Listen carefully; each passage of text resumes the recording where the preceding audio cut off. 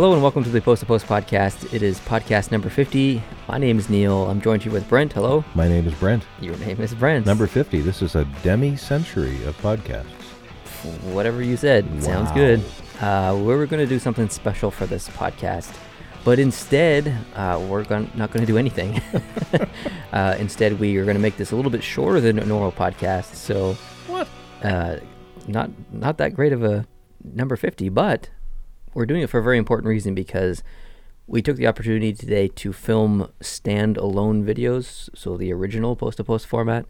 So we've done a test over the past 2 weeks of doing fairly decent podcasts and splitting them off into podcast highlight videos and releasing those. And unfortunately, we didn't have a lot of time to film regular Post2Post videos and release those.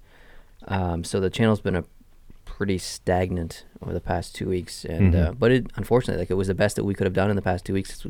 You were doing stuff and I was doing stuff. We just didn't have time, and that sucks. But so it was a bit of a failed experiment. So we're not going to do that anymore.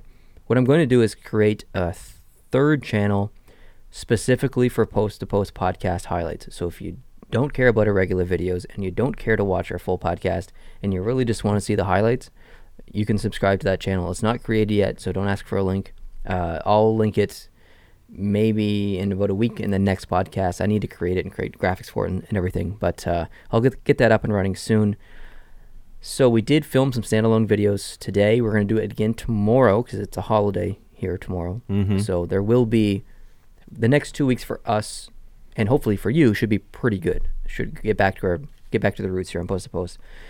The other thing that we're going to do is upgrade our audio quality. And you might say, and I've heard this before, those mics sound really good. And they do sound pretty good. These are $30 mics from Amazon, but here's why they don't sound good. If I move this arm, can you hear that? I know you can because I can hear it in my ear holes. And so we bought mics that are actual like broadcast quality mics. They're on the way, and we're going to switch things around as far as really the whole channel goes. Sorry, see? Now, what's going to happen is, or what eats a lot of our time is, when we do a normal video, we use the table that he's at there pushed over a little bit for you audio listeners, and you probably know from visualizing our regular videos.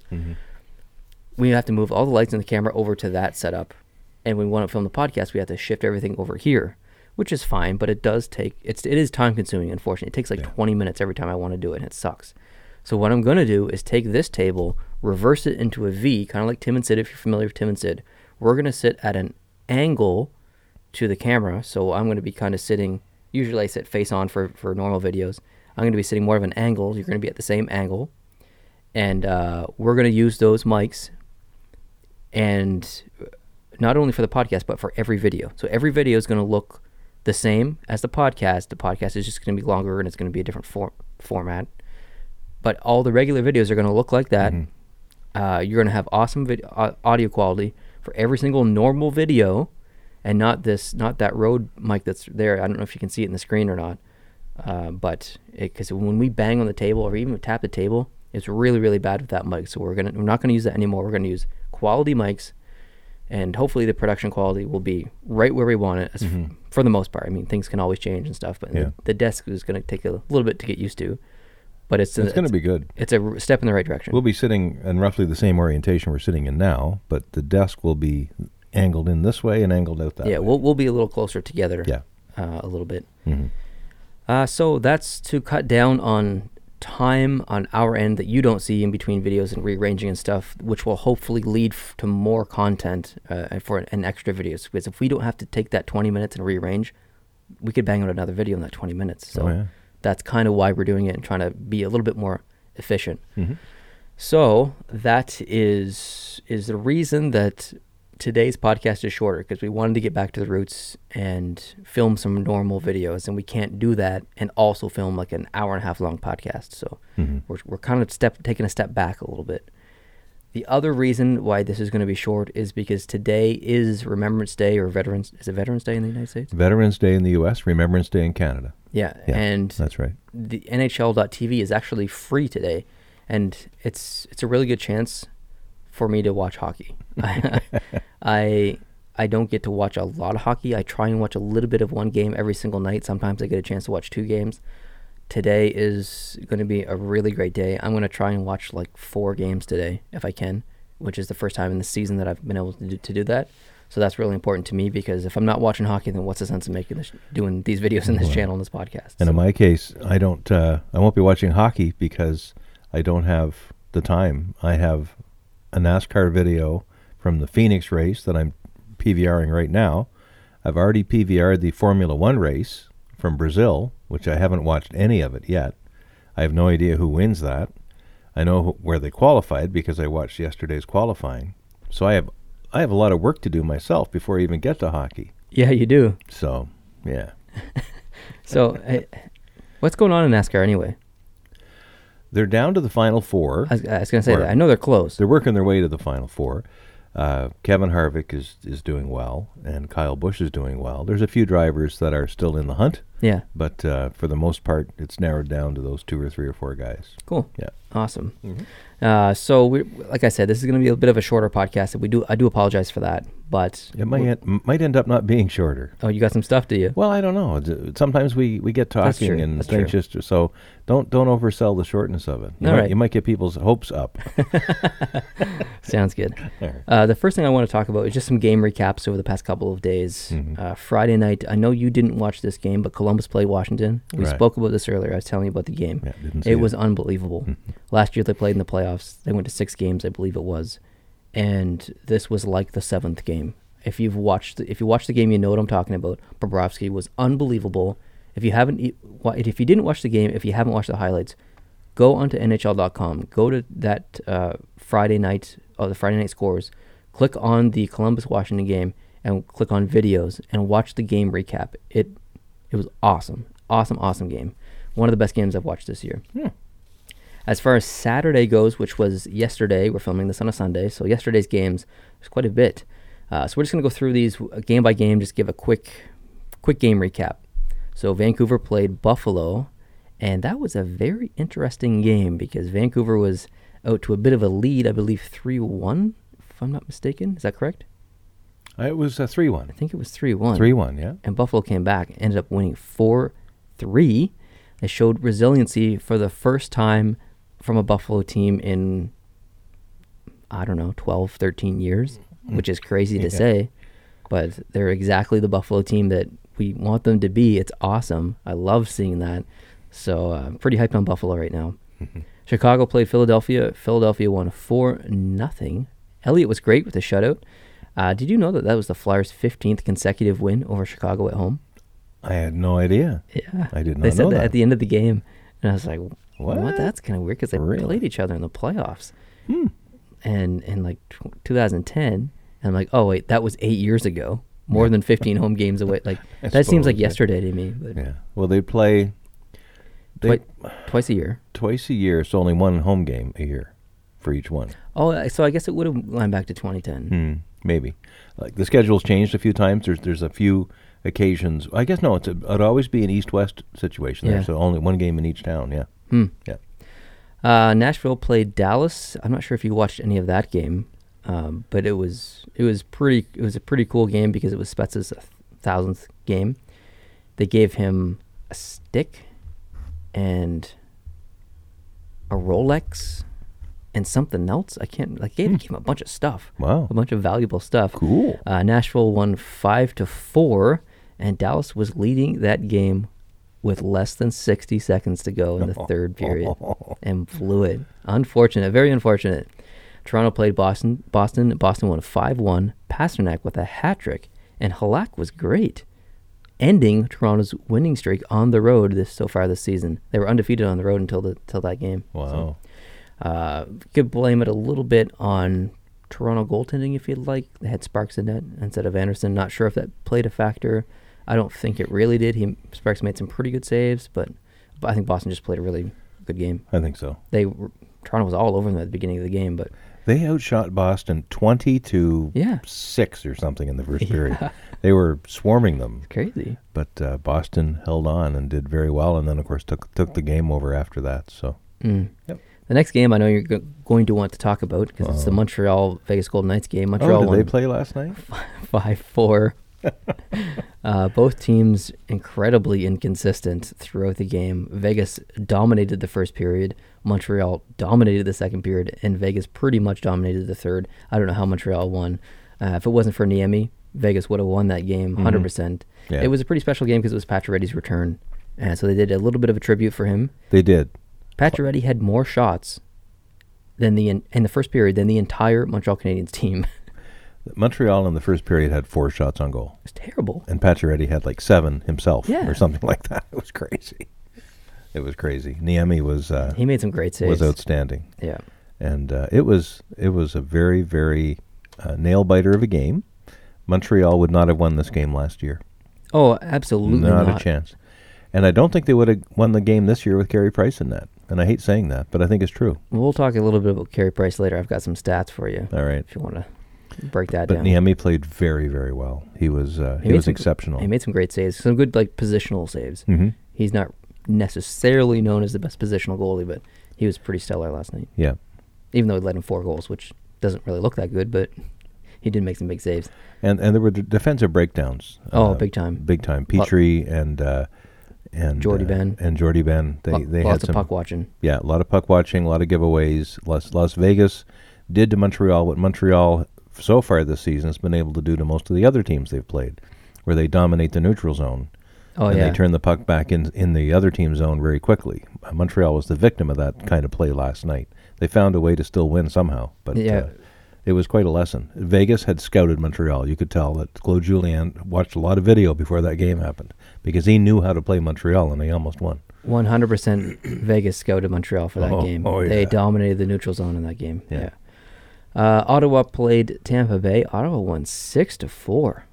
Tampa Bay was up 4-2 in this game at one point. What's with that? And Ottawa came back, showing some resiliency and some chemistry. Mm-hmm. There were some very crisp, confident passes in that game that led to goals. So that's pretty awesome to see from Ottawa. Florida played the Islanders. Florida won 4-2. Barzal with a very impressive breakaway goal. I'm not sure if you saw that or not. I don't think I did, no. Nelson also got a very nice goal on the opposite end. You should watch the highlights if you can, if you haven't seen any from that game. Right. Pittsburgh played Arizona. Pittsburgh won 4-0. Did you see the Crosby backhand goal? Did I ever? Oh my God. He is something else. He does really it is. He does that same goal. He takes that same backhand shot like once every 10 games, and it always works. It always works. And there's no room. There's no way that puck goes in the net. No, there's what no I way. get. But then the puck goes in the net. It's like I don't understand. It's like there's a hole in the side of it, just the other side of the post or something. Yeah. And it was unbelievable. That was an impressive game, bounce back game for Pittsburgh because they had been on a 5-game losing streak. Yes. Now, the place I suppose you're going to expect to break your losing streak maybe is in a place like Phoenix or Glendale to play the Arizona Coyotes. But some teams would expect that they're going to dominate a game like that and then ended up losing. So Pittsburgh clearly had their mind made up. They were going to turn the corner here, and they did. And it was close at the beginning of that game. I think it was still 0-0 after one. Yeah, scoreless in the first period. Pittsburgh opened up in the second, got 3 goals. Yeah. Casey DeSmith was awesome as well. He had 39 saves. Yeah. 39 save shutout. He's having an awesome season. We'll talk a little bit about his numbers later. Mm-hmm. The next game was the Detroit-Carolina game. Detroit won 4-3. Darling with probably... first I'll ask you, did you see the saves he made? No. Darling made saves of the year back-to-back within 4 seconds of each other. Wow. I wish you had saw before we talked about it, or before I talked about it. It's incredible. I'll show you whenever this podcast is over. It was amazing. The Rangers played the Blue Jackets. The Rangers won 5-4. Did you see that Korpisalo broke his stick after the shootout loss? No. They lost, and he just turned around and just destroyed his stick on the crossbar. I think Robin Leonard did that a couple of times one season. It reminded me of that, but good. I always like to see that. I like to see some emotion like that. Columbus had, the Rangers had hardly any shots in that game because Korpisalo made 15 saves. Jeez. And he would have had, 20 shots? Well, 19 probably, not counting the shootout. So, yeah, that's bad. The last game, the Calgary versus Los Angeles game, Calgary won 1-0, and again, David Riddick continues to play amazing. I watched that game. I didn't watch a single second because I was in La La Land, so tell me about it. It was outstanding. Hamonic scored, I think, 2.5 minutes into the game to start it off, and it was 1-0 Calgary, and that's how the game ended. The rest of it was end-to-end. There was great saves, great plays. It was really, really something. It was very feisty because when Calgary and LA have been playing lately, there's been some feistiness. Oh, yes. Muzzin and forget who else for LA took some liberties. There's you get the same crap that happens. So you get a legal check, and then after the legal check, the person who delivered that totally legal check gets attacked by a goon from the other team. And that's got to stop. The referees let that go basically all game long. Near the end, maybe 7 or 8 minutes left in the third, after one of these snow jobs, I think one of the Calgary players snowed the goalie for LA, snowed Campbell, and there was some pushing and shoving afterwards. And the referee finally, he had warned them, but he took one guy. He took the LA guy who reacted. They need to start doing that more often. They need to, and they need to do it earlier in the game because that had the prospect of getting really ugly. There was lots of, at no point did the gloves come off, but there was lots of like stinky fingers in the face and stinky fingers, face washes and all that. Because imagine of all the pieces of hockey equipment, the glove is up there amongst the worst smelling stuff, right? If we could get some hashtag stinky fingers in the comments, I'd appreciate that. But it was a little out of hand. Now the players themselves probably would like to police that, but the referees needed to step up there. But did you see what Lucic did? I did, just a real quick clip of it. That was brutal. I thought that was really strange. Mm-hmm. Like, maybe I don't know. Like, obviously he wanted to get some payback and stuff for what was it? I think it was Joseph. What he did to one of his players. But you can't headhunt around like that and completely ignore the play whatsoever to a player who genuinely is trying to follow the play and like isn't like you can't do that. No.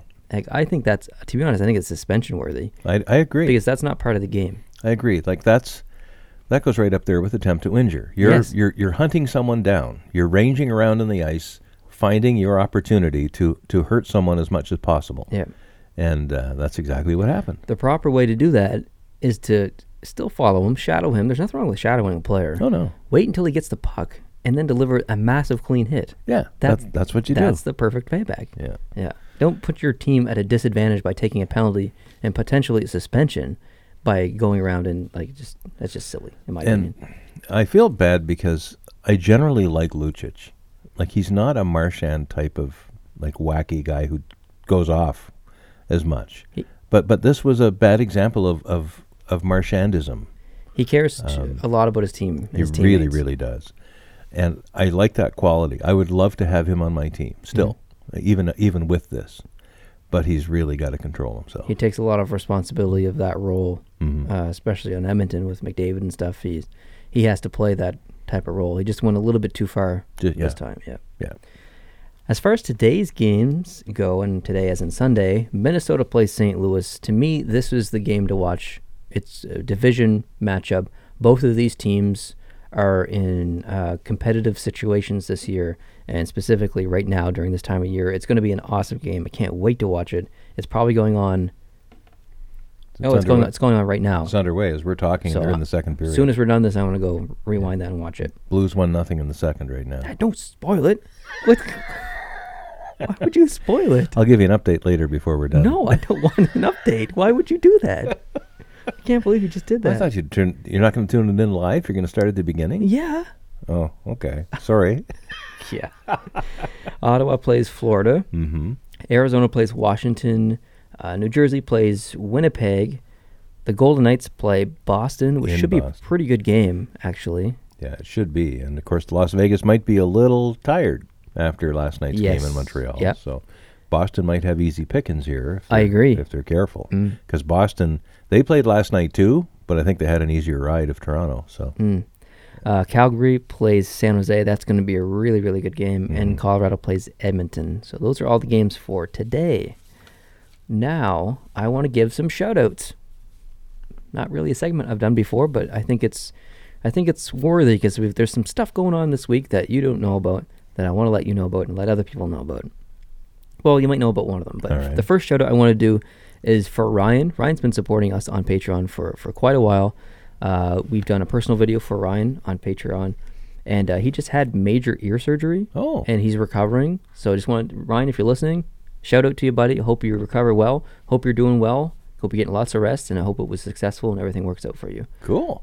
So just get lots of rest and stick in there. Go Ryan. The next round of shout-outs I want to give are to T-Park, Mika, and Joey, who are meeting up in Texas, in Dallas, at literally as we're speaking. No kidding. T-Park is picking up, I think, Mika first, and they're going to wait around for Joey, or the other way around, or whatever.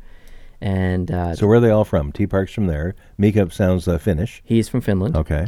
And Joey lives in Maine. Oh, wow. Okay. Yeah, so they're meeting up there, and they're going to spend the entire week together, and they're going to see a game, Dallas versus Boston, on, I think it's Friday, this coming Friday. And that's Joey's team, isn't it? That's Joey's team. He's going to wear a Boston jersey to the game. So That's great. if you plan on watching a game on Friday, try and make it the Dallas-Boston game, and then you'll know there's some fellow Post2Post subscribers in that game. And if you see a guy in the stands with a Boston jersey, Yeah, that could be. that could be. Yeah.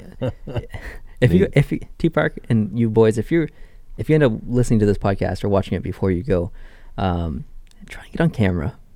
Try and do something crazy and get on camera. And definitely do an intro.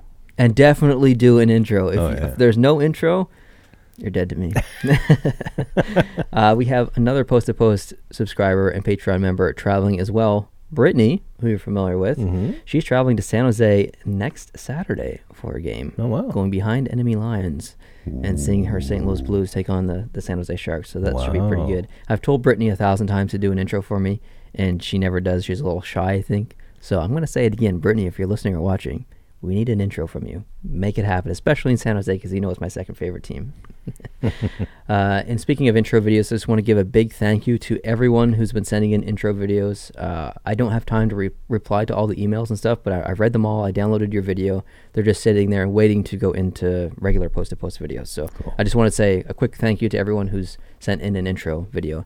If you're new and you don't know what that is, you just film yourself. Say you go to, you go to a Calgary-Edmonton game, and you're outside of the arena, and you say, hey, it's Neil, I'm here at Rogers Place, or whatever it's called. And is it Rogers Place? Or is it Rogers Center? I get them all mixed up. Yeah, Rogers Place is... Put me on the spot. Yeah, anyway. It's Neil here. I'm here to see a game, Calgary versus Edmonton, and it's my first ever Calgary-Edmonton game, and you're watching Post2Post. Just something like that, like whatever. And I'll use that in the video for the channel. So there's been, I think, 8 or 9 in the past couple of weeks. So you guys have really been doing some good work for us there, and it's a fun thing to do, to give back to you guys a little bit, to show off your jerseys and your support of your team if you're there at the arena. I think it's pretty cool for us to see that in other viewers as well. So we really enjoy doing that. So you can email any of those if you'd like to make any to post2postshow@gmail.com. The link and details are in the description. And you remember Steve-O? Sure do. I know you know who Steve-O is. Sure Everyone do. who watches Post2Post know who Steve-O is. He continues to travel around North America to games. He just sent me an intro from, I think it was the New Jersey-Winnipeg game that's going on today. He sent me an intro video already from that. I think I have like 11 unused Steve-O videos that I still have not used. And I think he's probably already been in like 15. Oh, yeah. He's ubiquitous. Yeah, he's awesome. Yeah. So that's all I got for shoutouts right now. That's great. And the next segment, if you want to call it that, I'd like to do is the viewer questions. Now, we did this 2 podcasts ago, and I forgot to do it the last podcast. I was over in Fredericton filming with Jason, and we had a lot of other stuff we wanted to talk about, so I half forgot about it, half left it off on purpose a little bit.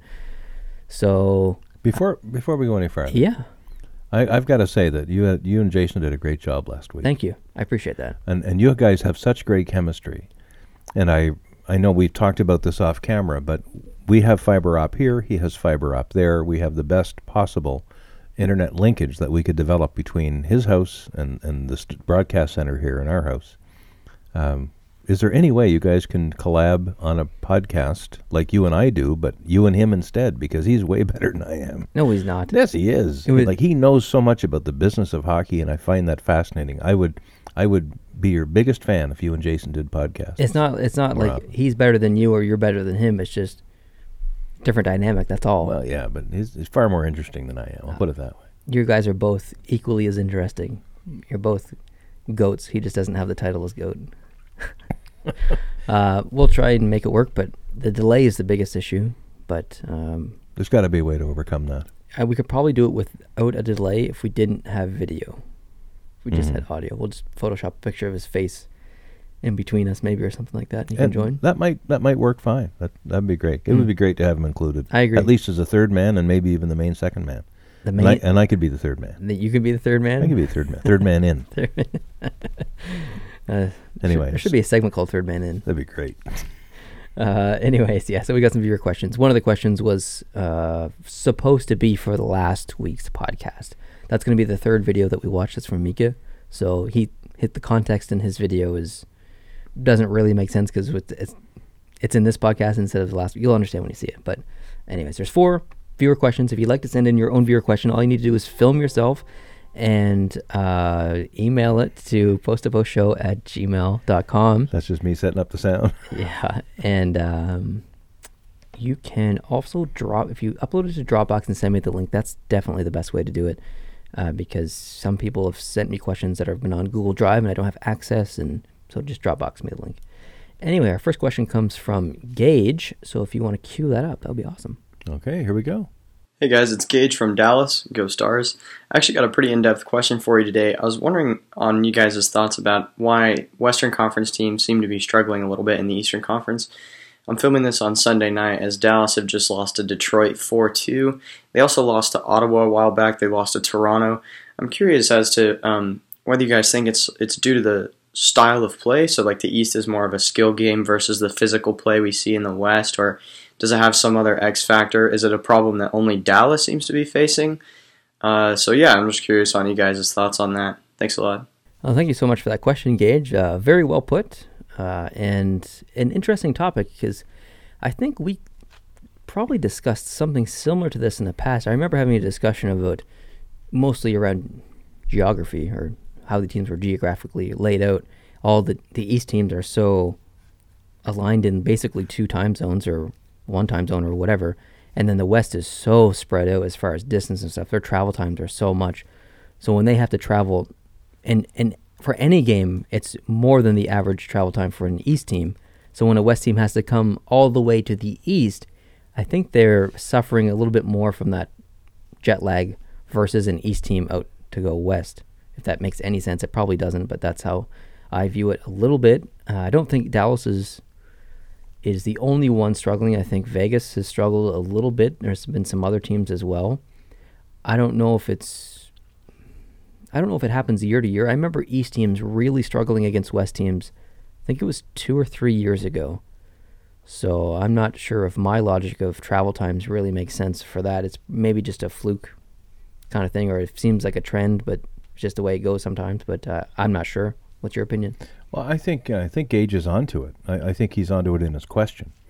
And I guess you could say it's size versus skill, but I think there's a lot of skill in the West, so I don't want to totally adopt that the East has better skill. That's why they're doing better. I don't think it's just Dallas, for one thing. I think it's a lot of the teams. We've had such a small sample size so far this year, it'll take at least another probably 20 or 30 games before we have a good statistical basis for making any assumption. But the Eastern teams are doing better against the West than I thought they would so far. Now, that bodes well for our team. Montreal is doing a Western Swing road trip coming up this coming week, and we'll see how Montreal does out West when they play Calgary, Edmonton, and so on. But the speed that hockey is becoming, smaller players, faster players, we're seeing it with Montreal now. But with Vegas, they're playing that style of hockey. Really, they're big guys there as well, but they're playing more of a speed game. Yeah, and they thrived in the West last year, and they're doing well, relatively well so far this year. Not the great start they had last year, but they're still definitely a team to worry about and be reckoned with. It might just be a wave of change in the NHL that's starting in the East and moving to the West. I think you're right. Starting with Vegas. I think that's exactly it. Yeah. And some of the players we see, for instance, players that play in the East and then go to the West. Your Pacioretty's, your Dion Phaneufs, people like that go to the West. They don't do as well when they get there. Kyle Turris. And they're still every bit the good player that they were when they were in the East, but they're playing more games against a different style of hockey. Yep. That's bigger, and so it can't be the individual players. So it's really hard to point to what one thing it is, but I think it's in the basis of Gage's question. I think it's a bigger, more physical game in the West that has dominated the NHL for a long time, all other things being equal, notwithstanding the fact that Pittsburgh, a team from the East, wins Stanley Cups fairly regularly. And, of course, they do that with big bodies, though. They've got Malkin and they got Crosby and they got some, big dudes on Pittsburgh, so they might be more of a compatible team to play against Western teams. But I do think that smaller, faster teams, the Buffaloes, the Montreals, Carolina, Florida to some extent. Yeah, Toronto especially, very offensive-minded, a little less on defense. The West has such great defensive pairings. Nashville, L.A., Anaheim, they've got great back ends. San Jose, great back ends, way better than most of what you'd see in the East. But in the East, you've got these massive offensive lines. You've got Boston's Bergeron line. You've got Toronto. Yeah. They're just fantastic. Even the Islanders, they have Anders Lee and people like that. They're just lights out. And the West has more of a defensive. East has more of an offensive. And right now, it looks like the East is... all the teams in the East have higher on average point totals, win percentage, and all of that, but they're playing easier teams to play against too. Yeah, that's true. It's really, really hard. I almost wish, this switches to baseball here really quickly, but back when I started becoming a baseball fan in the late 60s, when Montreal joined the team as an expansion franchise or joined the league as an expansion franchise in 1969, the only time the National and American Leagues played each other was in the All-Star Game and the World Series. There was no interleague games at all. Never. And that came up in the last 15 or 20 years. They started playing games where there was all these rivalries they're trying to take advantage of. The Mets never played the Yankees, but now they do. Yeah. And the Red Sox never played the Mets, but they could now because of the ability to cross over. The Blue Jays and the Expos would never play each other, for instance, because they were in different leagues. But they could now if they both still existed. Montreal doesn't anymore. But I think in a way that takes a bit away from the game. When I would be okay if we did what the NFL does, if we had conferences that spanned the entire continent, but the teams didn't necessarily play each other. Like you had the NFC and the AFC, for instance. So you never want to see Montreal play L.A.? Well, not necessarily that. Maybe Montreal and L.A. would be in the same conference. So Montreal would play L.A. 4 times a year, but they'd never play San Jose. So... have more games between, half the teams. Instead of dividing them down the Mississippi River, you would divide them into 2 conferences that would actually both span the continent. Kind of like how the Blue Jays share the same division or whatever with the Texas Rangers. Yeah, exactly. But they're not even close to each other. They're not even close to each other. Yet on the other hand, the New York Mets don't play the Blue Jays unless it's one of those weirdo interleague games. Exactly, yeah.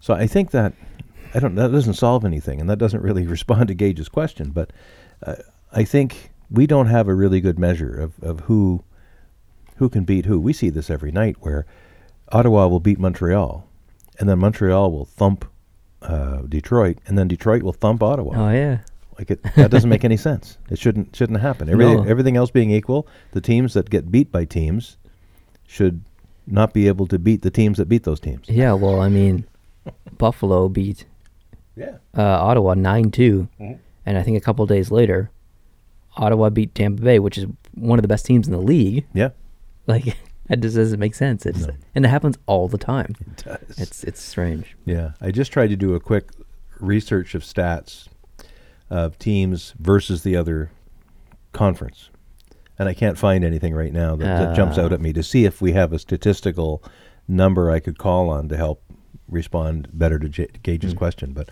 I don't see it right now. That there are stats out there that Montreal or Toronto versus Western teams versus Eastern teams. I don't know if there's an overall stat of Eastern Conference teams versus Western Conference teams. I'm sure there is somewhere. But there is. It's just hard for me to find it on no notice. It was a good question. It's a great question. Good question, Gage. And it's a question that will continue to be valid probably until February. Yeah. Until we figure out agree. if there's a real answer to that. Yeah. Our next question comes from Liam, so let's take a look at that. Okay, here we go, Liam.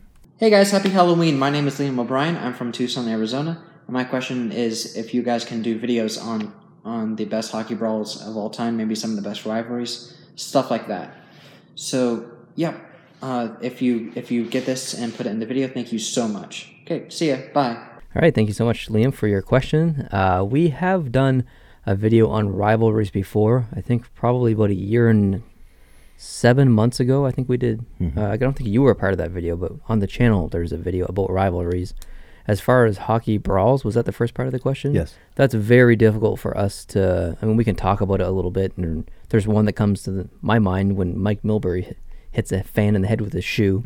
But other than that, we can't show any footage, so that's the hard part, right? So that's talking about a hockey brawl without being able to show the brawl. Yeah. It just loses so much impact. Yeah, for copyright issues, if you don't know, we can't show footage. That's why. So yeah, the that's NHL the main reason, broadcasting rights, they own the brawl, so we can't. Notwithstanding the fact that yes, there's hundreds of other YouTubers out there. You can go on and YouTube search hockey brawls and find all kinds of them, and whatever they're doing to they've probably got copyright strikes on them. They're certainly not monetizing it or anything like that. Yeah. So they must not care about that, but we have to care. Yeah, exactly. Yeah. So that's the only reason. I've seen some of my favorites were the Colorado Detroit, goalie on goalie and all that kind of stuff. They were great brawls. But if you go back far enough, back when I was a kid, John Ferguson versus Eddie Shack, Montreal, Toronto, and the blood's just flying everywhere. Just love that stuff, right? There was brawls so big that they had to shut the lights off. I can't remember what game that was, but I remember seeing footage of that. That's crazy. Yeah. All right, next question comes from Mika. Mika, here we go, Mika. Hello, Post2Post, and happy November. I know this week's podcast is from an undisclosed secret location,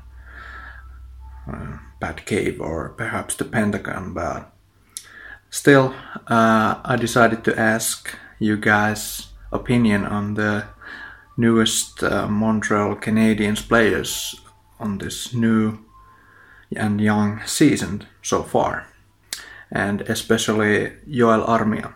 How well has he played on your opinion, and is his role the right role for the team? Thanks and keep it up. All right, thanks, Mika, for that question. I really appreciate that. You're hitting home with our favorite team here, so an easy topic for us to talk about. And you specifically mentioned Joel Armia. And it's well done, nicely done. Because of you, we have a little tradition where every time he touches the puck and the announcer says Armia. He calls him Armia. Neil and I both go Armia. So anyways, yeah, I really think he's fitting in so well with the Canadiens. I don't know if you agree or disagree. Totally agree. He's injured right now. He is, unfortunately. Unfortunately, and this just happened probably after Mika filmed his question. Can't wait to have him back. He's incredible. Yeah, I got to see him play live last year as a Jet against the Golden Knights, and he was probably my favorite player on the ice for the Jets. And when I heard that he was traded to Montreal, I was so happy. So yeah, I'm really, really pleased that he's really melding and gelling with the Canadiens lineup. Some of the other players, he mentioned like some of the new players. He only mentioned Armia, but Armia. Some of the other new players are Max Domi. Max Domi is having an incredible year. He's got 9 goals and 12 assists, I think. He's in the top 10 points in the league, which is ridiculous. I think maybe he's the 11th or something like that, but he's close to in the top 10. Tomas Tatar has fit in so well in Montreal. I love watching him play. I don't know how you feel about him, but Tatar is amazing. He is. He's just amazing. And he got the winning goal last night against Vegas, which was his former team. They said they didn't play him much in the playoffs. He only played maybe 3 or 4 games in the whole playoffs. And then they let him go to Montreal for Pacioretty. And everybody at the time would have thought, well, Montreal's just getting sloppy seconds here.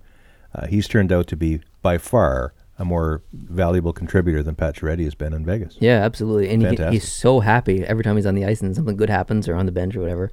I think he's really enjoying his time just as a person in Montreal, so that's pretty cool to see. Mm-hmm. The other player is Kotkaniemi. I can never say that name. So Jesperi Kotkaniemi. I'm going to say Kanemi. No.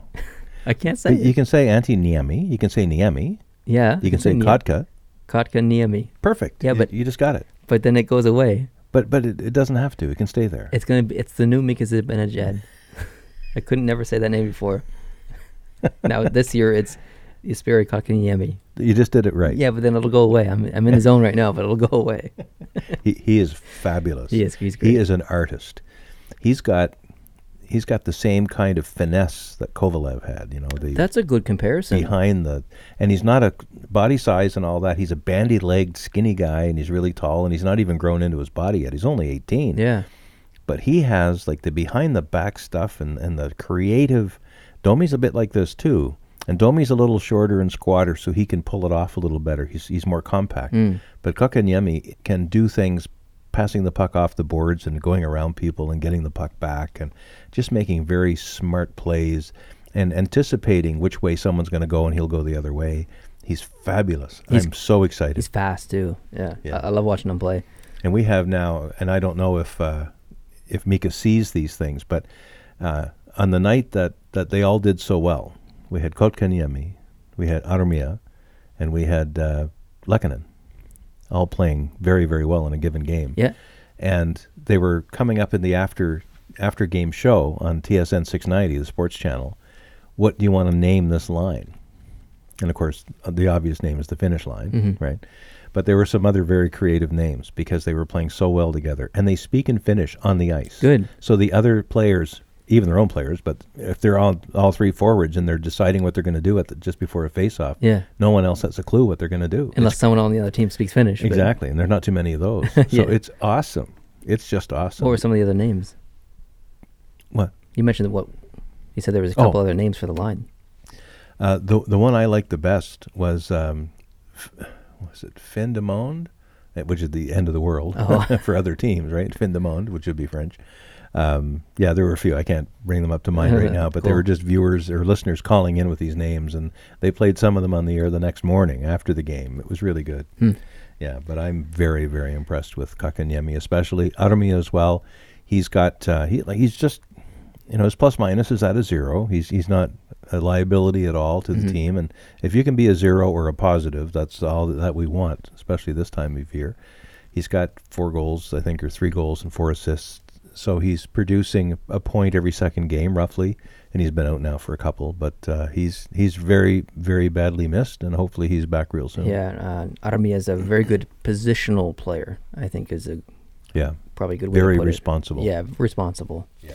And we have the other guy's David Schlemko, who just came back. Yesterday was his first game back with Montreal. Yeah. He was injured in the preseason, so hasn't really played much yet. And he had several games of conditioning down with the Laval Rocket and thrived down there until it was time to bring him up. So they brought him up, and he contributed last night quite nicely.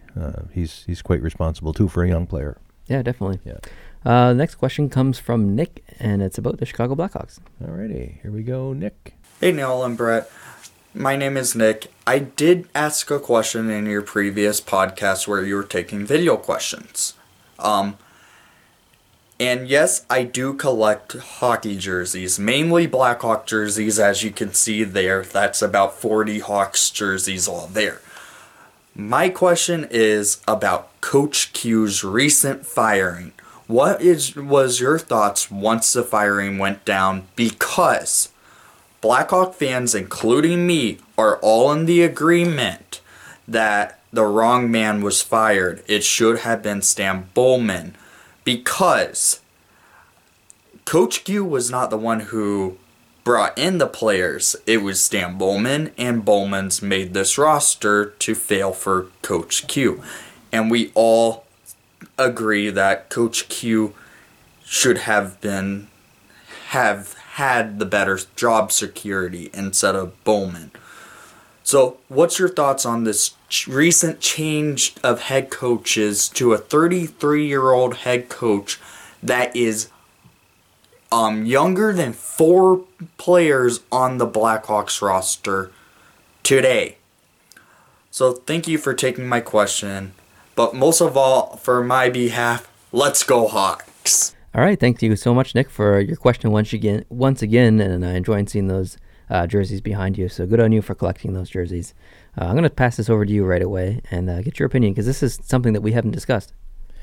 Yeah, it isn't, and it just happened a couple of days ago. It's a very timely question, so we're very much on the cutting edge of breaking news here.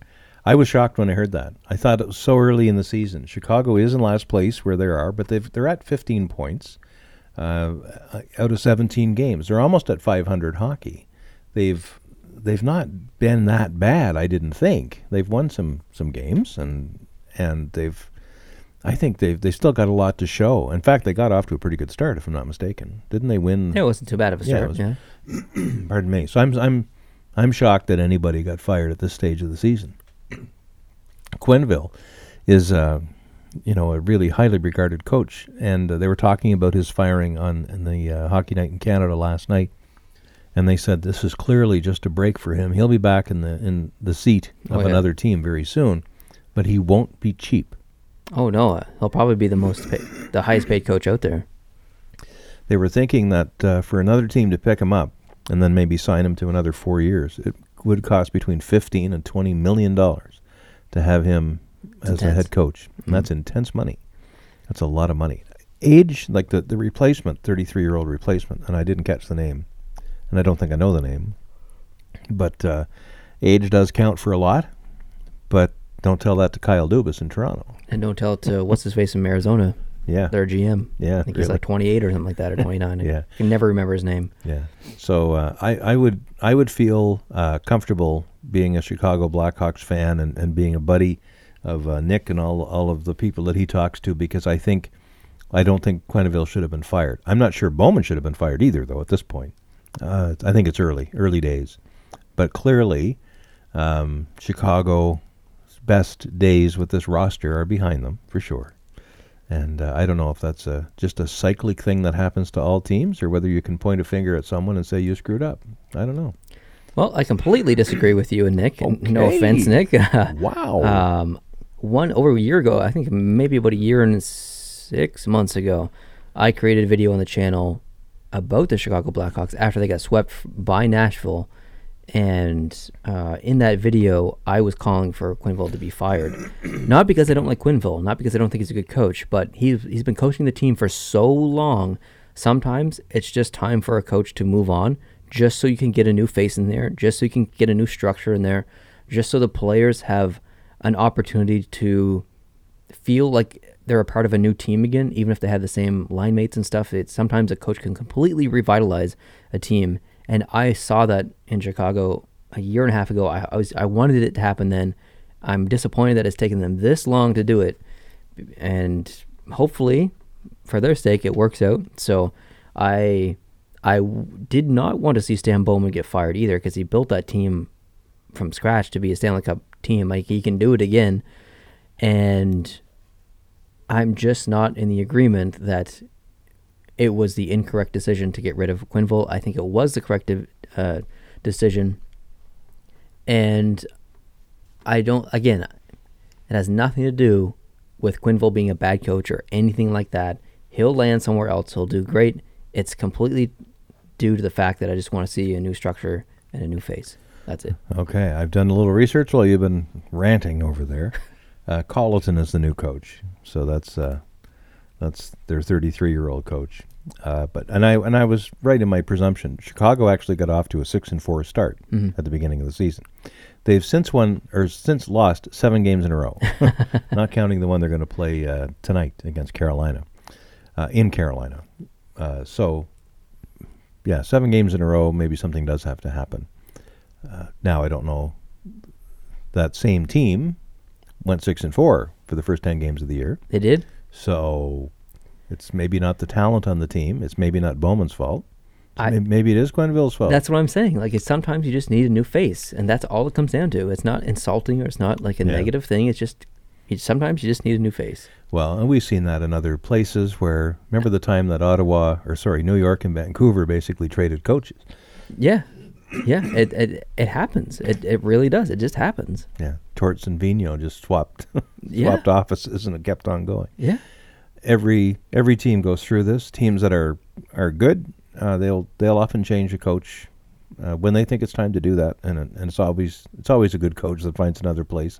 Look at Michel Therrien. He was let go from Pittsburgh. I think later that same year they won the Cup with the same talent, just with a different coach. Yeah. Bilesman came in. Yeah, I think Bilesman did come in and won. Yeah, you're right. And then Therrien coached in Montreal for a while, and he wasn't lights out or anything, but that was his second stint in Montreal. Now he's been replaced with Julien, who got fired by Boston. Obviously, these people are okay; they're able to coach hockey. But you're right. There's coaching changes that happen because of chemistry. And you made a good point there, because Boston's a perfect example of this, because they were struggling under Julien that season 2 years ago, and they brought in Bruce Cassidy, and Boston since that time has been potentially the best team in the league, or one of the best teams in the league since that moment. They played such great hockey. So yeah, they have. I think it comes down to a new face. Sometimes the players just give up on a coach. Yep. And I can't imagine that should ever happen, but it does. I guess it does. In every sport. So it's not just hockey. It happens. So good question, Nick. I hope you're not offended that I disagree with you, but I think I did it respectfully, hopefully. I hope so. I like Stan Bowman because he's Scotty Bowman's son, and I really like Scotty Bowman. He coached tremendous teams in the 70s in Montreal, and I've got a high regard for Scotty Bowman, and I was hoping Stan would do well. I like Brad Treliving because he's Jim Treliving's son. I really like Jim Treliving. Yeah, I do too. He's a nice man. He's funny too. Yeah, I've met him, of course, as yes, you know. I know. You've told me the story 17 times. 18. In an airport, or you were behind Toronto. the line. It was the Pearson Airport. We were side by side. Had a great conversation. Yes, I'm sure you did. And I'm sure he's not telling anyone that he met the GOAT. Probably not. The last thing on my list is I just want to talk a little bit about goalies, because there's been some, like, if you look at the top 10 in save percentage, who do you think, like, what kind of names would you expect to be in the top 10 in save percentage on a year-to-year basis? On a year-to-year basis? Yeah, like... Oh, yeah. You're like Lundqvist. Oh, yeah. Lundqvist probably up there. Carey Price, maybe. Maybe Carey Price. Like Jonathan Quick. Yeah. All the big dogs. The big dogs. Okay, so here's the top 10. Pekka Rinne is number one. Okay. 949. Pekka Rinne? Pekka Rinne. Yeah. Totally expect him to be there, so that's fine. He's played 8 games. Casey DeSmith, .942 save percentage. He's played 9 games with Pittsburgh. That's a name you don't expect to see up there. No. Number 3, Halak, .941, 10 games played. I was going to guess that. I was, because he has been playing very well. He has been, but that's not a name. On a year-to-year basis, you don't expect him to be there. No. Grice, .940, 9 games played. That's not a name I'd expect to see there on a year-to-year basis. Riddick, like I said earlier, have an amazing season, .935. Incredible. Yeah. Frederik Andersen, that's probably a goalie I'd expect to see there. He plays very well for Toronto, .933. He's played 14 games. I'm surprised he's that high, though, because Toronto has such a weak back end that he'd have a lot of goals going by him that aren't his fault. They give up a lot of shots, though. I guess that's the case. Yeah, you can get a high save percentage and still lose some games. Exactly. Yeah. Devin Dubnyk is on the list, .932, 12 games played. All right. That's a name that I'd expect to see here sometimes, and then 2 weeks or 2 months later I wouldn't, and then 2 weeks after that I would, because he's so inconsistent. So Antti Raanta is an 8th, .929 with 5 games played. Gibson, .928 with 5 games played. Vasilevsky, .927 with 9 games played. So Raanta, maybe I'd expect to see on here. Gibson, I probably would. Vasilevsky, I probably would. But no Lundqvist, no Quick, no Price. No Ben Bishop. No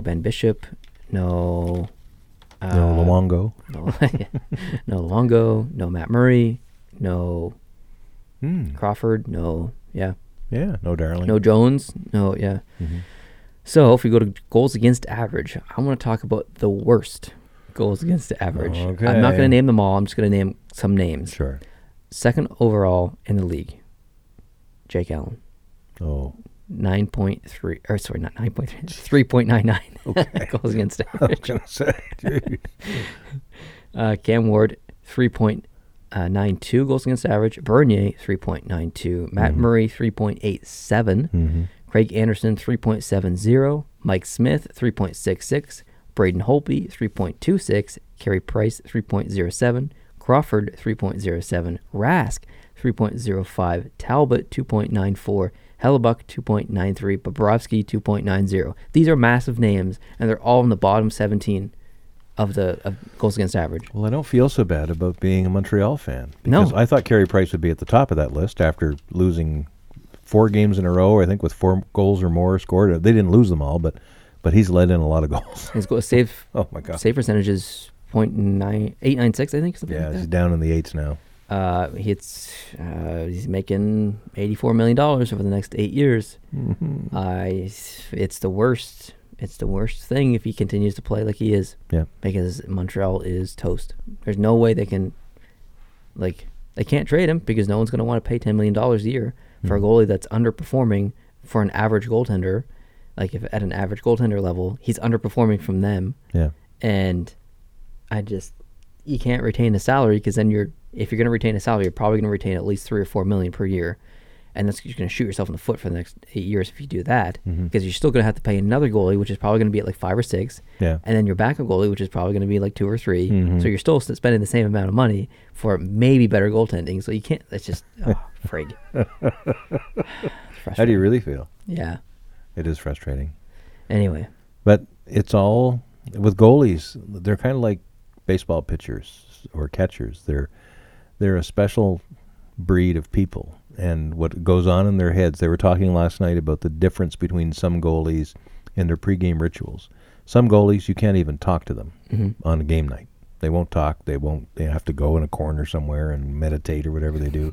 Other goalies, like Marc-Andre Fleury, he's loosey-goosey, playing with the guys, doing a little soccer, pranking people, bumping into them and stuff. And I wish all goalies were more like that, Yeah, me because too. you could relate to them a little bit better. Yeah. You get these dark, gloomy guys that you can't figure out what's going on in their head, and then they go into a funk. Carey Price is in a funk right now. he's been in a funk for the last 2 years. Well, really, but earlier in the season, he had a couple of games where he was tracking the puck well. He was perfect positioning. He was back. I thought he was back, and whatever they'd done, coaching, philosophy, whatever it was working. And then you see those last few games, and it's like, oh man. Yeah, it's tough. Very tough. That's all I have to talk about. Oh, I got some stuff. You got some stuff? I do. All right, hit What me. do we have for time? 58 minutes. Surprise, surprise. Last night, I think you missed this, but it was in the second intermission when they have the 4 panelists around the table. The hot stove. The hot stove. Elliot Friedman was talking about a different playoff format.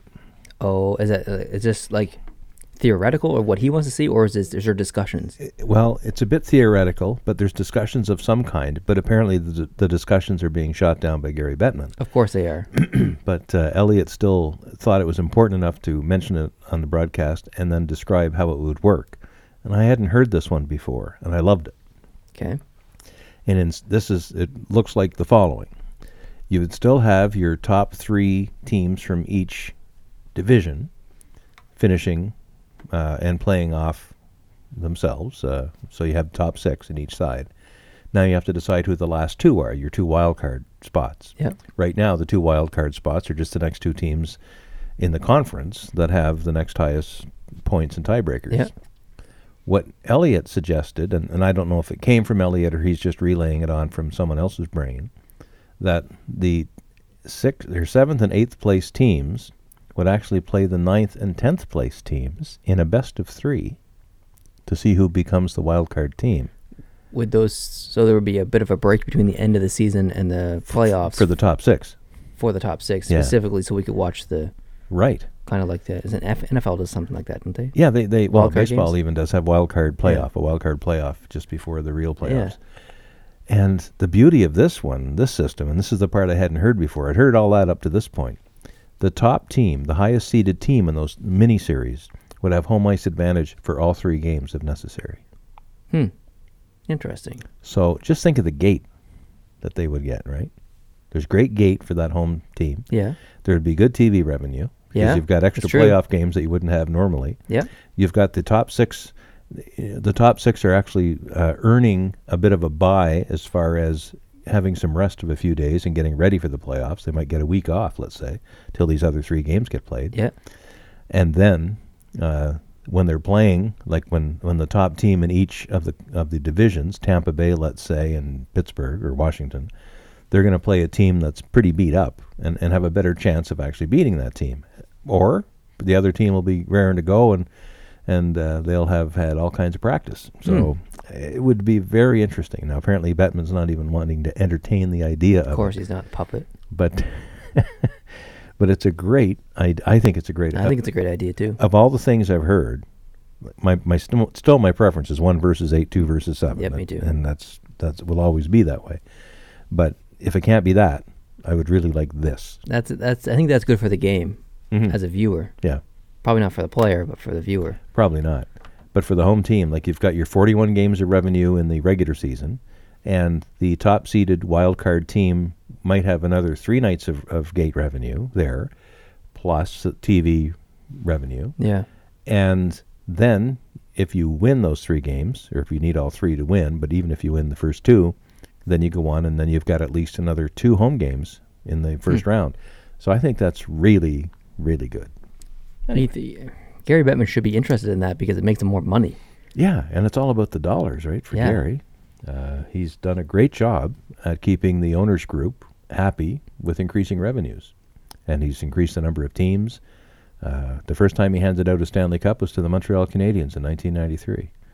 And he's grown the league from whatever it was at the time, 22 teams or something then, or 19, whatever it was. Now there's 31, soon to be 32.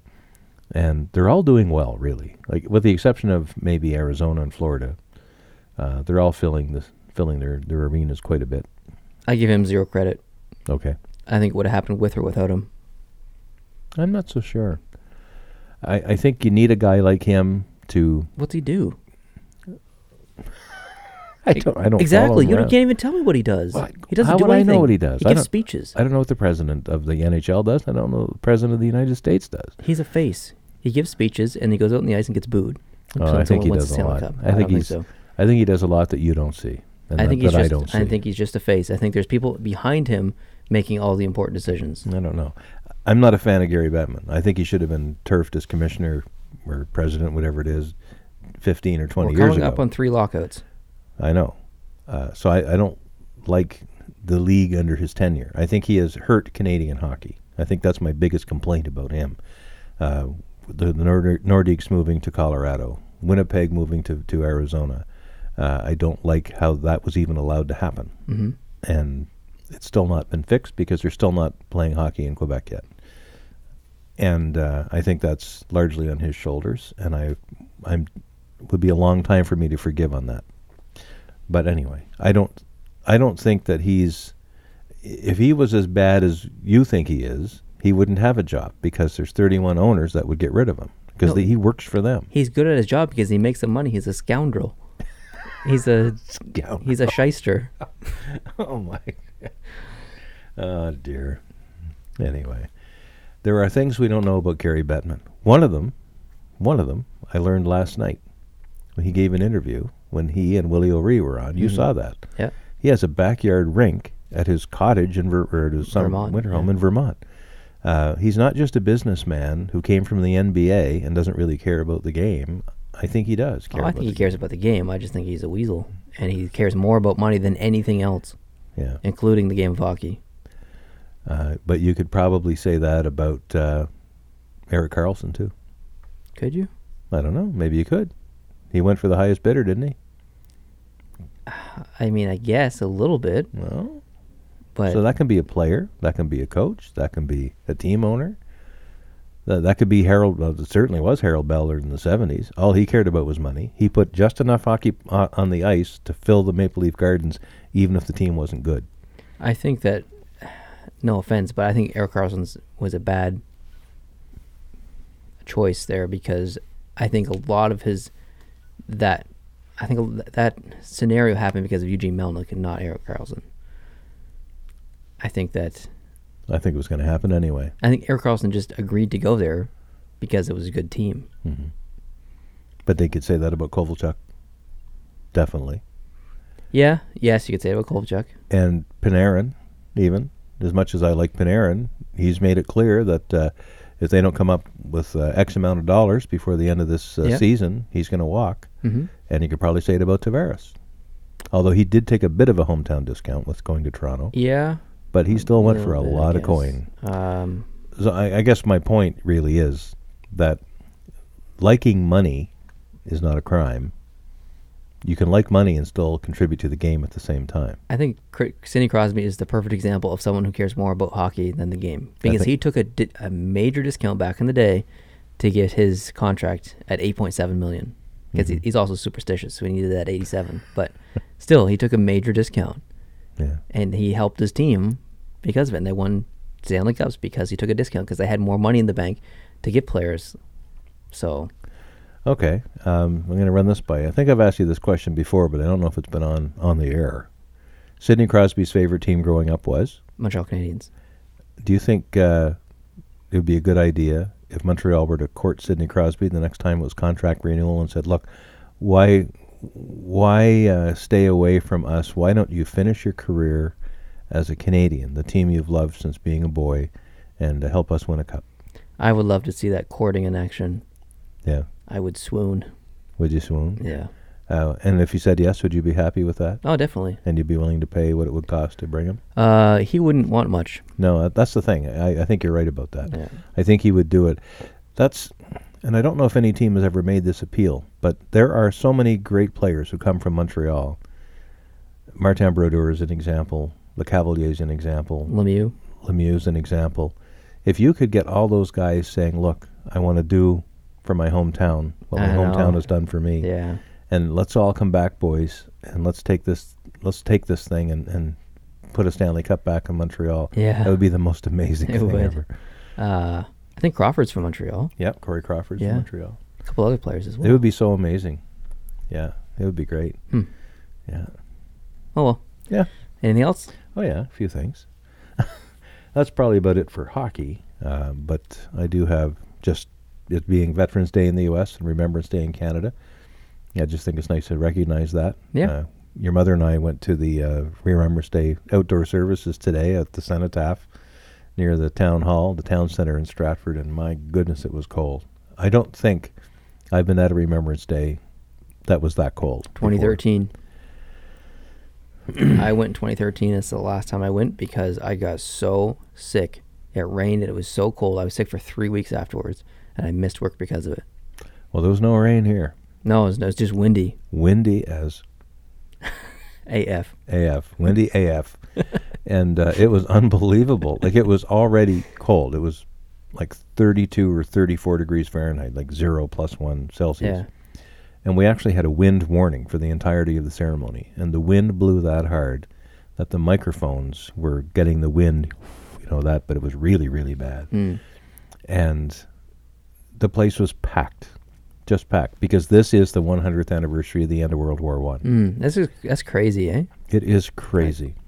Like when I was a kid, I've been participating in Remembrance Day ceremonies as a Cub Scout, a Boy Scout, an Air Cadet, and then just as a citizen, basically all of my life. My earliest memories are holding the flag in church on the Sunday Remembrance Day service. In Quebec, where I'm from, excuse me, Remembrance Day is not a holiday. Oh, really? Really. Remembrance Day, we would go to school like every other day. But at 11 o'clock, we would take a minute's silence. And they would play something over the PA, and then we would be back to school. Okay, get your pencils, kids, and back to school. But what we always did at church was the Sunday just before Remembrance Day, if it wasn't on a Sunday, they would have a special Remembrance Day church service. And the church was packed with veterans who had fought in the First World War. Well, I remember being in school and seeing World War I vets come in to our assemblies and say some stuff, and we got to look at their medals and everything, and there's none left. Yeah, and they've been gone for years now. Yeah. It's and pretty soon the World War II guys will be gone, and it's just hard to believe. It really is hard to believe. When I was at some of these ceremonies and services back when I was a kid, the World War I guys were not only around, they were still in the workforce. They hadn't retired yet. They would be born, let's say, in 1897 or 1898. They'd be going through the war in late teens or early 20s. And by 1965, they're just getting to retirement age. Yeah. And it's hard to believe that they're all gone. Like my grandfather, who died in 1990, he was born in 1915. He was only 3 years old when World War I ended. But just the thought of him being 103 years old now, if he were still alive, is just mind-boggling. It's crazy how fast time passes, and really, in a way, how slow it passes and how little we learn. Absolutely. Right? And soon we'll be talking about veterans from the Korean War. I think that was the next one, right? The Korean War? After World War II. And Korea was very quickly after World War II. It was 1950 to 1953. Yeah. So the Korean War, the youngest Korean War veteran is probably well in their 70s. Yeah. And then maybe in their 80s. And then... well, for Canada... What was next after that? Well, for Canada, not much. Not much as far as major conflict. But Canada had a lot of peacekeeping troops that went into Egypt and Syria. Bosnia, I think. And that would be in the 80s. Yeah. Into Bosnia. Canada's troops were in Rwanda, Somalia, all kinds of places. Eritrea,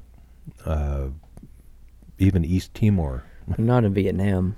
There was not so much in Vietnam. There were Canadians in Vietnam, but mostly fighting with the American forces. Yeah. Non-citizens can join the U.S. Armed Forces, which is interesting. And I had a friend of mine who became a helicopter pilot for the United States, even though he was a Canadian citizen. And he fought in Vietnam.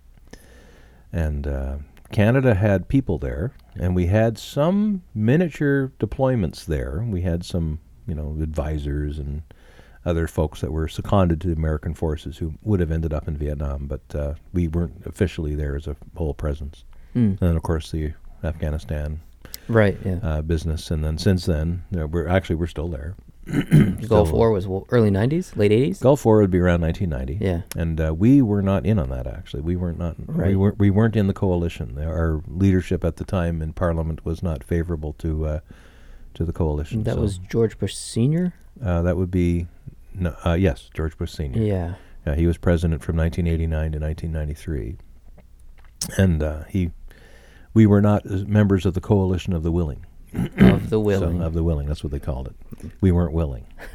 But we were there for moral support, and I remember watching it on TV. It was quite something. But Canada has a long and distinguished history of helping keep peace in the world, as well as helping bring the deadly force when we had to. So we're pretty proud of our military heritage. And the most interesting thing today, I think, about the Remembrance Day ceremony, which is always the same. It's always the same poems are read in the same 23rd Psalm, and there's the hymns that are read, Abide With Me, and so on. We always sing O Canada, we always sing God Save the Queen at the end, and everything else is the same, but this was different today in one way. The benediction, which is normally delivered by whichever minister or priest did the homily or the sermon part, was this time delivered by the Buddhist monks. Oh, right. Because there's a monastery in Prince Edward Island, and there's hundreds of them there doing what it is they do. They do community work and meditation and education and thinking about important things like peace. And they came and did a song and a prayer, a Buddhist prayer, which was really, really interesting. And of course, Buddhists would be practitioners of peace, and this is all about peace, right? It's not to glorify war, it's to pray for peace and to stop all war. And it was really, really well done. But they must have been freezing their AF off because they were dressed in their long robes, and they weren't down to sandals, but they were pretty close. And it was just brutal. The wind was just brutal, and it was hard for them to even stand up. Jeez, crazy. They were making a pretty big wind sail. Something. Anyway, it was really something to see them. I hope they do it again soon, because it was really interesting. Did you see Trump not being able to fold his umbrella? Getting on the plane. No, I didn't. And he tries to get on the plane. He's trying to put his umbrella away, and he can't. So he just leaves it. He just sets it on the top of the stairs in the plane, and just gets on the plane. It just lays there on the ground, floating around a little bit. Well, that's not quite as embarrassing as when he went up the stairs with the toilet paper on his shoe. Oh, I haven't seen that. No. Oh, yeah. Anyway, people are posting a clip of Justin Trudeau speech, his Remembrance Day speech. He was giving it in the rain, and he had the umbrella above his head, and he took the umbrella down, and he said, like, we sit here in the rain, getting our hair wet and our shoes wet and whatever, and we don't realize what the people in World War I went through, because it was just a brutal war. And so it was cool to see him do that. But he actually did it last year, not this year. Oh, okay. But people are posting it now and saying, look what Justin Trudeau did because of what Trump did. Basically the person who posted it saying it's happened this year because Justin Trudeau is trying to poke fun at Donald Trump, but it actually happened a year ago. And anyways, it's causing a little bit of controversy on Reddit and the internet. But that's an interesting point about just bad weather generally and what we go through when we stand outside for these presentations and these observances. Yeah. Because we can maybe bond a little bit with the dead soldiers who went through such worse conditions. Such worse. Such worse. It's unbelievable. The lack, no sleep, cold, wet, laying in the muddy trenches for years. So much disease and hardly any food, disease, lice, rot. And they had a condition back then, and I used to see it in my previous job, conditions of old World War I veterans, called trench mouth. Now, I don't really know what trench mouth is, but I can imagine it's highly unpleasant. It doesn't sound good. No, it doesn't. And I don't even want to look it up. Yeah.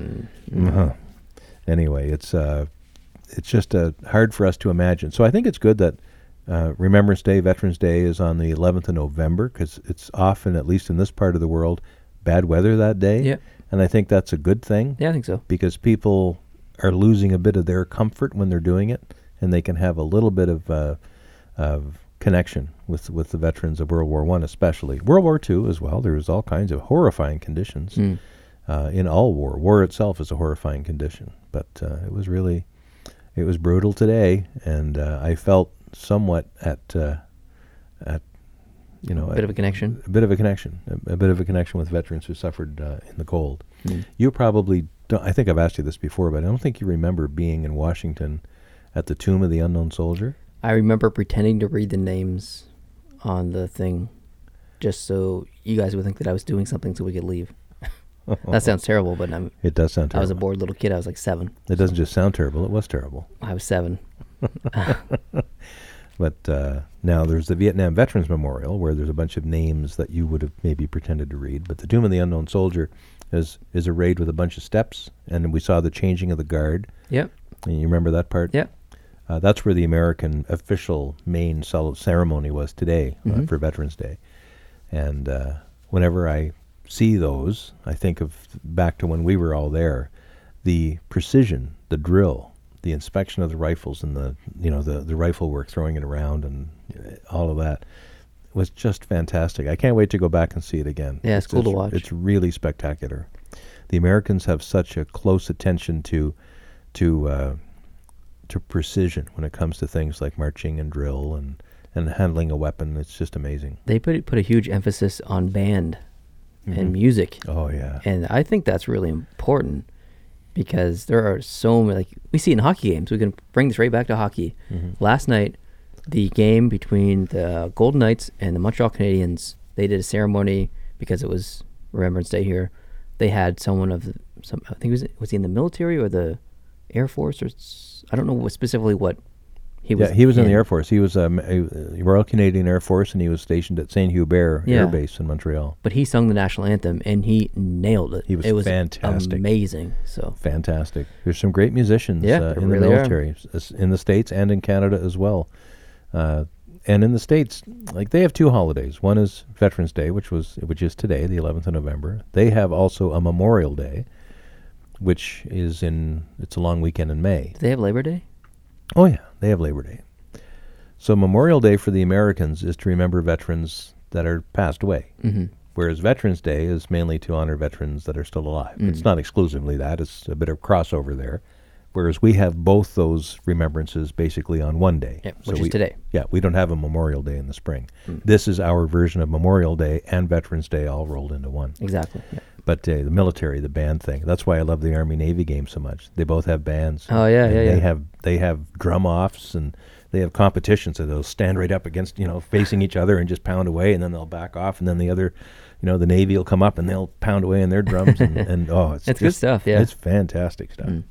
So that's all coming up. Army-Navy game is next month. Oh, baby! Jeez, it seems like just yesterday we watched the last one. I can't wait. Go Navy, beat Army. Anything else?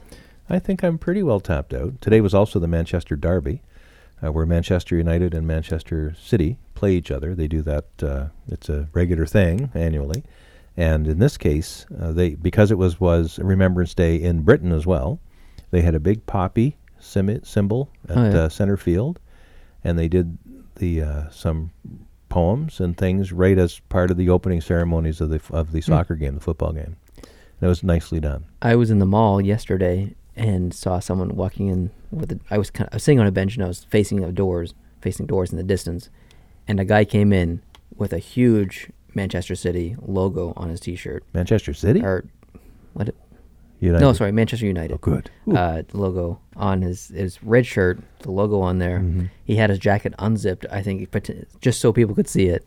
It was cool. So, well, he was probably as unhappy as I was today, because City beat United 3-1. Oh, it was terrible. Oops. Remembrance Day is not just Canada; it's Commonwealth countries generally. Even in a place like busy old Toronto. Pardon me. In Toronto, your grandfather and I were there for business, probably about 30 years ago now. And it just happened to be, it's probably one of the only Remembrance Days I've missed being at the local ceremony, because I was in Toronto and working.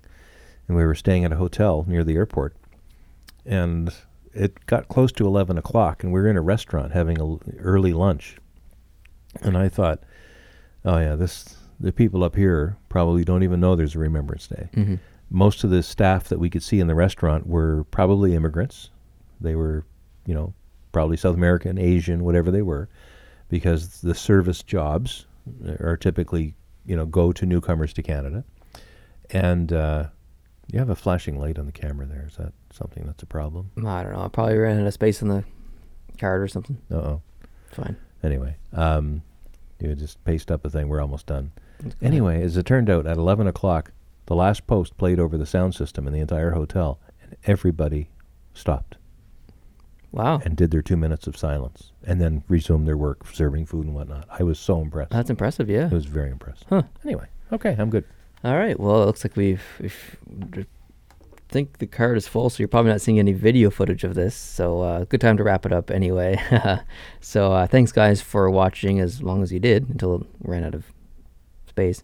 And listening, we really appreciate that. If you could leave us a review on iTunes or Google Play Music. If you are not subscribed to the our YouTube channel, that would be awesome if you could hit the subscribe button. Follow us on Twitter at Post2Post Show for myself, and I believe Brent is at VY2HF. That is correct. That's right. He's on Twitter. Give him a follow. Oh, yeah. Tweet him a tweet or whatever you call it. And are you on Instagram as well? I am. Are you VY2HF on Instagram too? I think on Instagram I'm at Brent VY2HF, I think. I think Instagram required me to have a slightly longer username. Oh. So I think I had to do that instead. I'm on Instagram at Post2Post Show, and also my personal Instagram is NEILTAYLORR. So if you want to follow any of those, that would be awesome. Otherwise, thank you so much for watching. I really appreciate it. Hope you're having a good day, watching lots of hockey, and we'll see you in the next podcast. Adios.